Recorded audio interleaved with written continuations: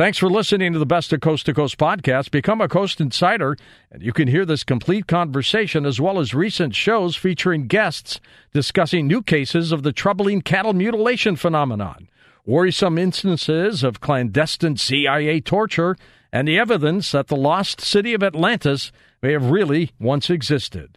Check out these programs and many other fascinating episodes waiting for you in the Coast to Coast archive by heading over to coasttocoastam.com and signing up for Coast Insider. Now here's a highlight from Coast to Coast AM on iHeartRadio. And welcome back to Coast. George Noory with you. Quick update on the 19-year-old student at Central Michigan University accused of killing his parents there in a dormitory. He has just been arrested. So the fear at that campus should be a little calmer now. David John Oates back with us on Coast to Coast. Let me tell you a little bit about David. Founder and developer of the reverse speech technologies. He was the first person to ever document speech reversals in human speech back in 1983. He has worked extensively since on research and development, as well as maintaining a therapeutic and consulting practice. David has had an active career furthering the field of reverse speech as his full-time occupation. He's got several books out as well, including Beyond Backward Masking and Reverse Speech, Voices from the Unconscious. His websites are linked up at coasttocoastam.com. David, welcome back. How are you, sir? I'm doing very good, George. How are you? Good. Looking forward to this. I listened to all the clips, which we'll be playing many of them tonight on the show. Really bizarre. Explain to folks who are brand new to the show, David, just what is reverse speech? Okay, well, the actual function of it is if you record human speech and run the tape in reverse, about once every 15 or 20 seconds, you can hear this very clear phrase amongst the gibberish that I maintain is the unconscious mind speaking. I've developed a theory to explain it. The theory states that language is bilevel, forwards as well as backwards. And as the human brain is constructing the sounds of speech, it's putting those sounds together in such a way that we're saying two things, one forwards and one in reverse. So it's the natural function of language. It's the unconscious mind speaking. Who we really are is embedded backwards into the sounds of our speech.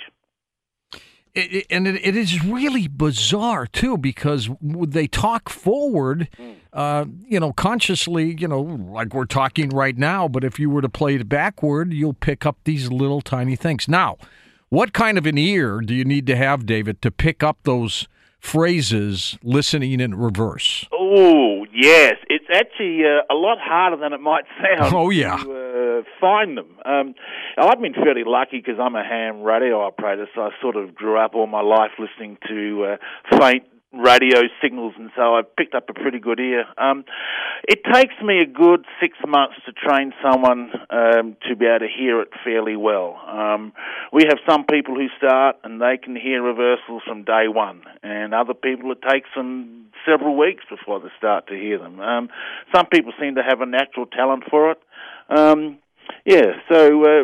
But if you practice and practice and practice, you'll get there and you'll find them. They're all throughout speech, like I say, about once every 20 or 30 seconds. How often do people do this? Every 20 or 30 seconds, but does everyone do it? Oh, yeah, it's the natural function of language. All of us are doing it.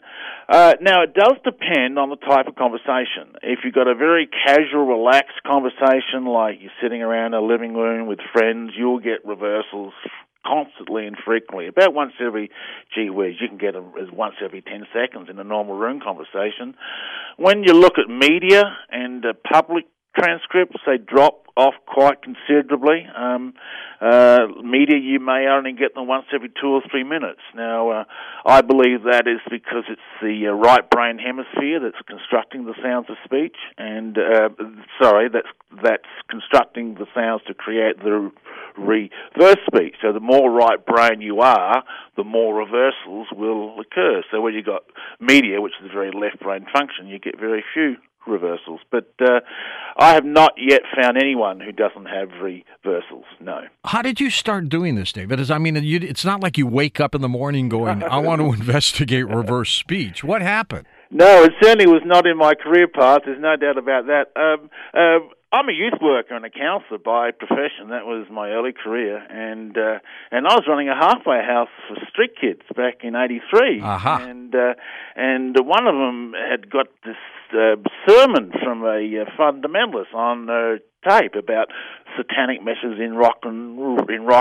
So I went home and played and thought, oh well, this is a whole lot of rubbish, you know. But I got that tape player, started running them backwards, and I was hearing these phrases. I'm going, well, this is quite bizarre. What on earth is this? And I spent probably 2 or 3 months running my whole musical collection backwards and finding all these phrases, and then I accidentally stumbled across Within Human Speech a few months later. And it's kind of one thing to hear it in music, it's a bit of a strange oddity, but to suddenly hear it in speech, and then to start hearing what people are thinking and feeling in speech backwards, and I'm going, whoa, what is this? This is quite amazing. So, yeah, so that's how I got started, and I wrote my first book in '87 and put the theory forward. The language is bi-level, and it was published across Australia, and here I am now 35 years later. It's amazing. Now, I remember as a teenager listening to the Beatles and the big controversy about Paul McCartney being dead, and that there was a clip on one of the records that if you played it backwards, reverse, you would hear it go, Paul is dead. Yeah, that's right. I remember listening to them as a teenager, being quite freaked out at night, hearing the DJ playing the records backwards. Yeah, look, the Beatles have always denied they did that deliberately, but it's clearly the phrases are there. I buried Paul, Paul is a dead man, miss him, miss him, miss him, turn me on, dead man, is some of the phrases. They're clearly engineered messages. They're not what we call reverse speech. They're deliberately done on the record. Beatles have always denied they did it, but given the inventive mind of John Lennon, I'm not the least bit surprised. If it were a marketing technique, it was probably brilliant because it got the entire planet to listen to more Beatles songs. Absolutely it did. Yeah, it was a brilliant technique. And see, what happened, people started playing the Beatles records backwards to find these records, find these hidden messages, and they started finding other things that were not there deliberately. Right. And then, of course, the fundamentalists got on the bandwagon and said, oh, this is the devil's music, there's backward messages, it has to be Satan, you know. And, I mean, how many times the human race does that, gives credit to Satan for some brand new discovery? And, reverse speech is the same way. It started off with shaky beginnings and it's developed into real science now. Listen to more Coast to Coast AM every weeknight at 1 a.m. Eastern, and go to coasttocoastam.com for more.